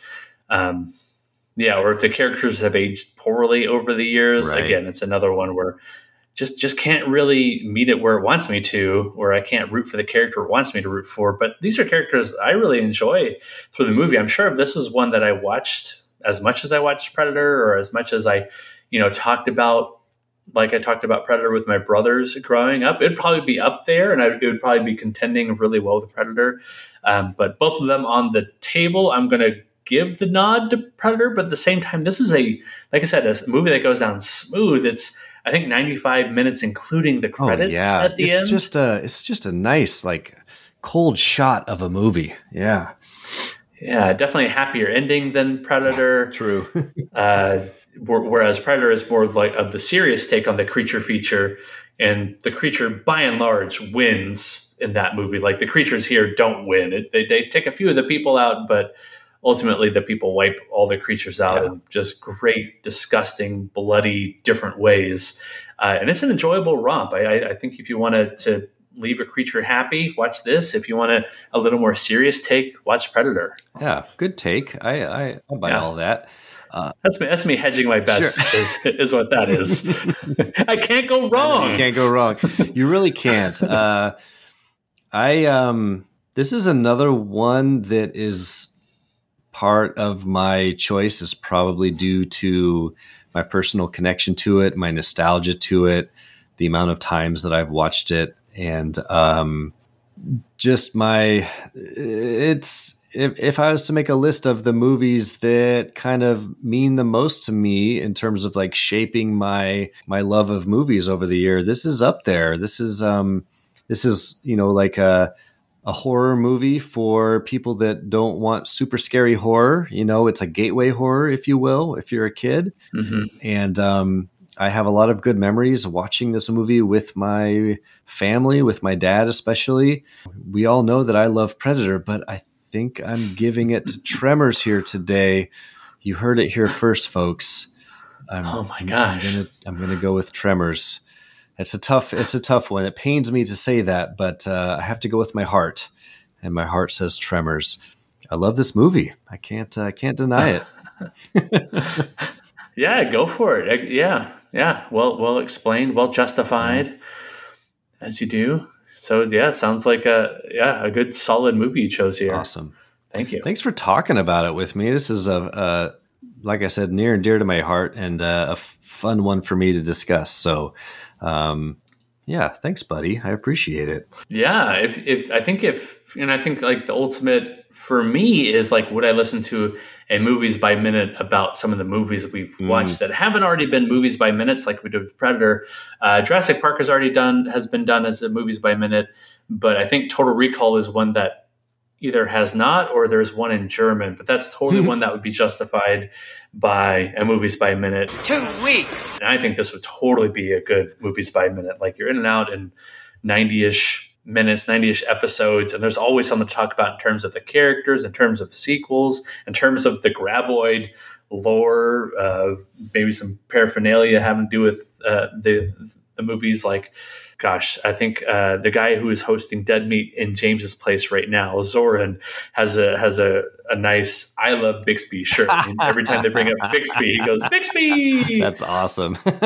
So Bixby, definitely worth checking that out. And he's wearing all sorts of merchandise. He has like the Chang's Market shirt. I'm like, oh, I need that shirt. Man, that shirt I need that awesome. shirt. Oh my God, that's amazing. I love these shirts where it's just like, you're not going to understand the reference if you're not. Yeah, I love those kind of shirts. Dude, I want a Chang's. Yes. I want a Walter Chang's Market shirt. Holy shit. Coldest beer in town. Yes. Oh my God. Oh, yeah. This would make a good movie or movie by minute movie. Like you're right. There would be a lot to talk about in every section. That'd be a fun one. All right. Well, we've settled that debate. Settled. Sort of. Yeah. Recommends. Do you want to go first on recommends? What are you seeing here? I can go if you want. What are we doing? I'll go ahead and just stick with me going first for now.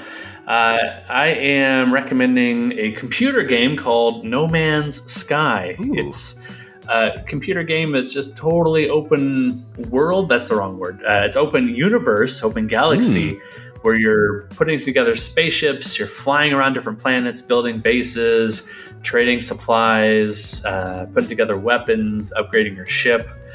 It's an awesome open world game. It's kind of like putting Breath of the Wild in space and taking out all the story, and you're just like, well, there's a little bit of like a story thread to follow if I want, but really I just want to go over there to that planet, or go check out that space station, or take on these this fleet of destroyers. It's just a fun little space exploration game, and it just is as deep as you want to make it, or it's just as streamlined as you want to make it if you want to stick to the story. But that's No Man's Sky. I've been playing that a lot on the PC. Ah, cool. Nice. Have you heard of that computer game? It sounds familiar to me. Is it also available on console? Is it? It is on consoles, but I mean, honestly, I couldn't imagine this one going to consoles very... I guess I could, in that it's like, as long as you have a console that's, has enough memory in it, has you can like play without stuttering. Because like a big appeal to me is just like you're on these alien worlds, well, they're all alien worlds, just looking around and taking it all in, like the flora, the fauna, the atmosphere, right? The buildings you're coming across. If I had one little nitpick, it'd be that, well, just like actual space, it can be kind of empty sometimes, or you're just flying around and right, not seeing much. You land on a planet and you don't see much, but I think that's what like the universe is really like. You land on another planet, you land on Mars, you're not like seeing a thriving atmosphere with like Arnold saying get your ass to Mars and stuff like that. Get your ass to Mars. Get your ass to Mars and get your ass to Mars. See you at the party, Richter. Oh, interesting. I only asked that because I feel like I recognize the name, and I was wondering if I maybe saw it like as an available game on one of my consoles, but I might be wrong about that. Oh, I'm sure you did. It's been out since I think 2016, but I never was feeling up to checking it out until just like a week ago. Gotcha. Oh, cool, man. All right. Yeah. I'll recommend. What about you, Jeff? Oh, gosh, I got a couple things I could do. I'll go ahead and recommend a TV show that I just finished watching the first season of with my wife, and I'm a little behind the curve on this because I think this is pretty popular with a lot of people, but it's a Showtime show called Yellow Jackets. Yellow Jackets?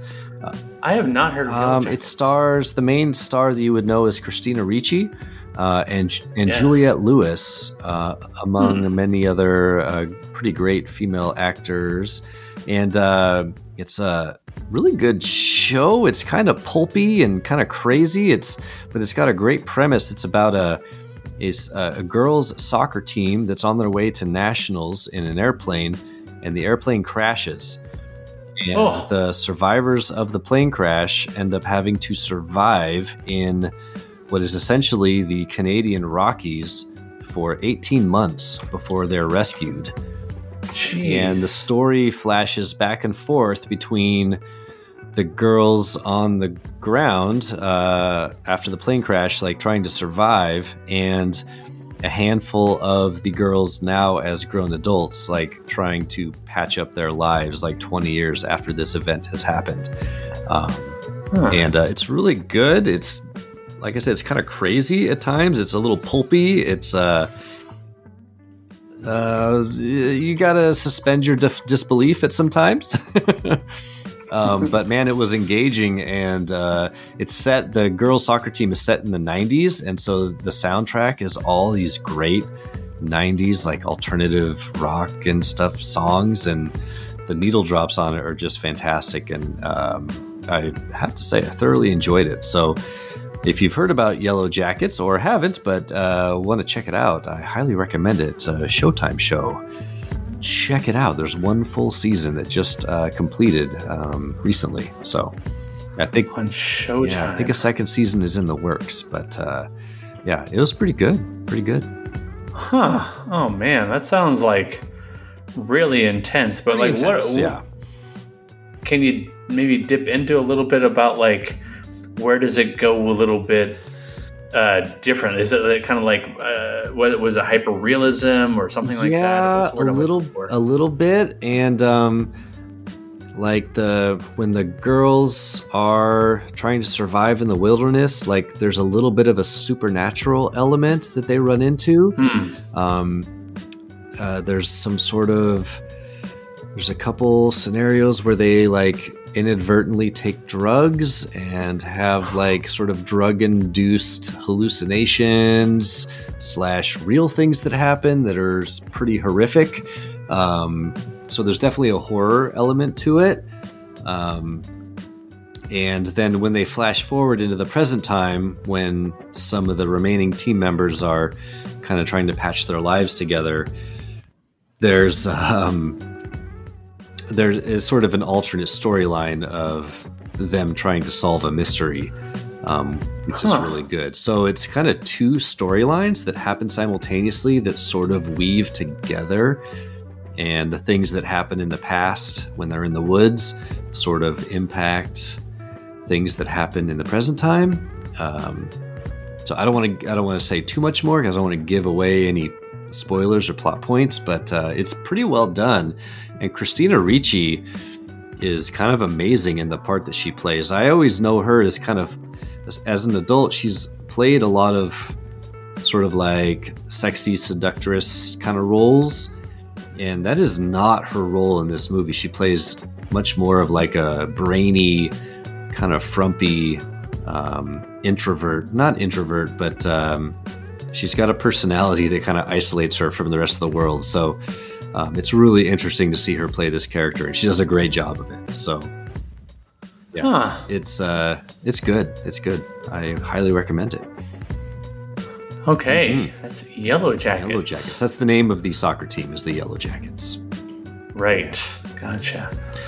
Okay. Sounds intense. Thank you for your recommend. John, I think we're here. Right. Is this better than Predator? I feel like we talked about that. Was 10 minutes ago, John. How many glasses of wine have you had? It was just like a little cup of rum.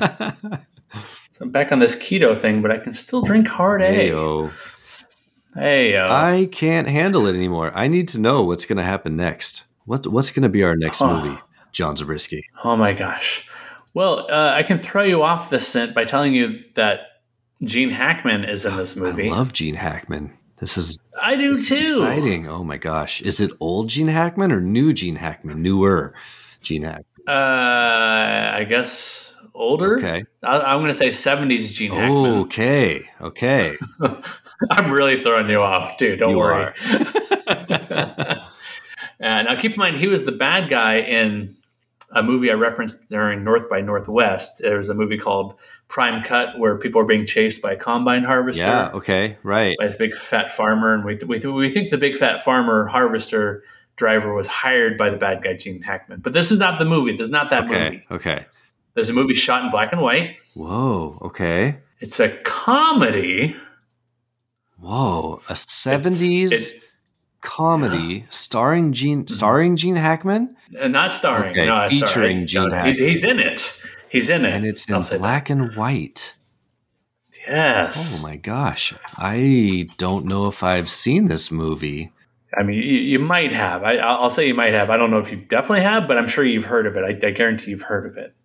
Oh my gosh. Is Gene Hackman on the poster? Let me see. 1, 2.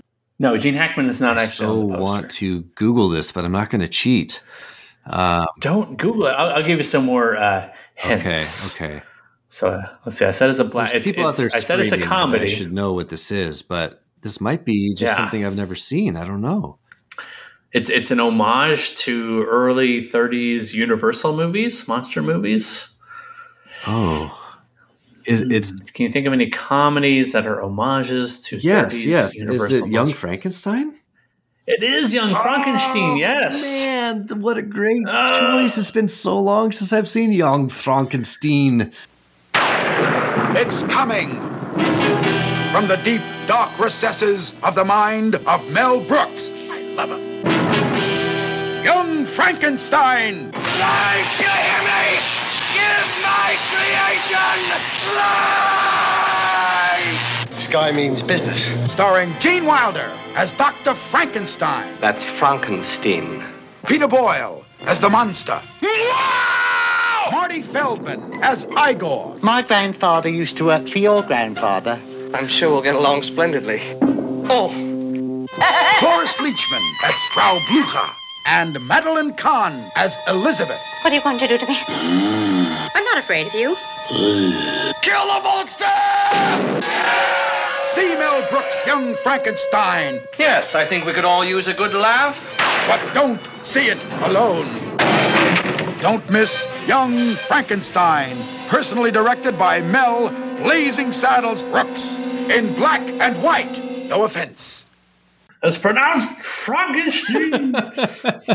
Oh my gosh, that's so fun. Do you know what scene you've chosen? Yes. I had to think long and hard about it because I was partly inspired by our lead-up song where one of the verses is "Yell at your class and stab yourself in the leg."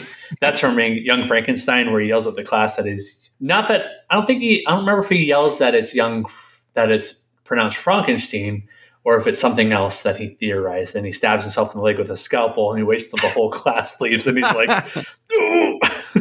Not showing up. But that's not the scene. The scene is where Gene Hackman plays this blind monk who the Frankenstein monster comes to visit. Okay. And the blind monk is pulling all these shenanigans. I didn't know that this scene itself is an homage to a very touching, sincere scene where Frankenstein and the Bride of Frankenstein movie from 35, I think, is visiting a blind monk who's playing a violin and showing all this kindness to this complete stranger who doesn't talk. But the same thing happens in this scene and all sorts of hilarious shenanigans. And the scene is about 4 to 5 minutes. I was just watching it today and it's just, it's making me laugh so much just to double check that it's the right scene. And so good. Yeah. Young Frankenstein. I don't know the exact, whatchamacallit. I don't know the exact timestamp. That's okay. But fun fact that I've given away or sold almost all my DVDs, but the ones I've kept are the Star Wars trilogy, the first 2 Spider-Man movies, Indiana Jones, of course. Actually, all the Star Wars movies I had up to that point, I think 1 through 6. Indiana Jones and this and Young Frankenstein. And I think that's, fun fact, I don't think I've watched Young Frankenstein in over 20 years. Wow, yeah. And I remember my mom showed me this movie when I was a teenager, a young teenager, maybe when I was 13 or something. And I remember it being very, very funny. But I don't think I've ever watched it since. So this is exciting. I can't wait to revisit this one and talk about it with you. How fun is that? Yeah, me too. It was, like I said, it's one of the DVDs I kept because I'm sure I was like a lot of people our age when DVD machines came out and they're all the rage. You went out and you just went to buy all your favorite movies and maybe some of the cheaper movies you could on DVD. Yeah, you got to hit that bargain bin at Blockbuster. Yeah, I think that's what I did. And I seem to remember picking this up at a Fred Meyer or Blockbuster for really cheap. And then having heard about it, watching this for the first time, probably in my 20s, and I've watched it a few times since. I will say, in prepping for this, I would highly recommend, if you can, watch it with the commentary as well. Okay. I mean, maybe you have to watch it 1.5 times, but like Mel Brooks does a fantastic job on the commentary. It's a solo Mel Brooks commentary. Fantastic. And then he's just making jokes along the way. He is just totally enjoying the ride of watching his own movie. Unlike little John McTiernan. Boo. Boo. When he was commentating his own movie, and you just tell he couldn't care a rat's ass to be there. Yeah. Mel Brooks is so appreciative of Gene Wilder, Terry Garr, Peter Boyle, Marty Feldman, Cloris Leachman. You know, that was off the list here. Sorry to interrupt you. That was a lot like watching UHF with the Weird Al commentary. He was just delighted to watch his own movie and like praise all the different people that helped him make it. I love that. I love that. Yeah. Cool, man. All right. Well, I'm excited for that. Well, should we wrap things up here? I think we'll have to wrap things up. So was this better than Predator? We answered that 15 minutes ago. I've had 2 glasses of wine since then. I'm in too deep. Okay. All right. Oh, yeah. This is where we talk about our bona fides. Jeff, where can people find you? Oh, yes. Okay. You can find me on the Twitter. I am Carl_Hungus314. Come follow me there. My name is Carl. I've been expert. John, where can we find all things not Predator Minute? Oh, it's been... Jeez, that just rolled right off my tongue. That was crazy. Where can we find all things Seen It All with Jeff and John? Well, you can find us on Twitter. This is at Seen It All. So that's at SCENE it all _ You can join the Facebook group. It's just the name of the show, Seen It All with Jeff and John. Or you can email the show, Seen It All Podcast at gmail.com. That's SCENE it all podcast at gmail.com. I believe I already read Joseph Parker's email the last time we talked. Right. Mm-hmm. That's the last piece of mail we received. Really, there's not even junk mail in there. So thank you, Joseph Parker, for being, I think, our sole contributor. Yeah. 4 or 5 times Joseph. So far. Yeah. Thanks, Joseph. All right. Well, send us off, John. You got it, Jeff. For all things Seen It All with Jeff and John, I've been John Zabriskie. I am Jeff Glover. And until next time, stick around. Stick around. Stick around. Stick around. Fuck you! Fuck you! Just a couple household chemicals in the right proportions. Sure made him think twice, though. What the hell's in those things, Bert? Few household chemicals in the proper proportion. Oh, what's that last line? Oh, what a good line. Broke into the wrong goddamn rec room, didn't you, you bastard? You bastards. Oh, what a line. That's like, one of many lines from this movie, clearly. A lot of good lines. That's the line, though. That's the one to remember. Broke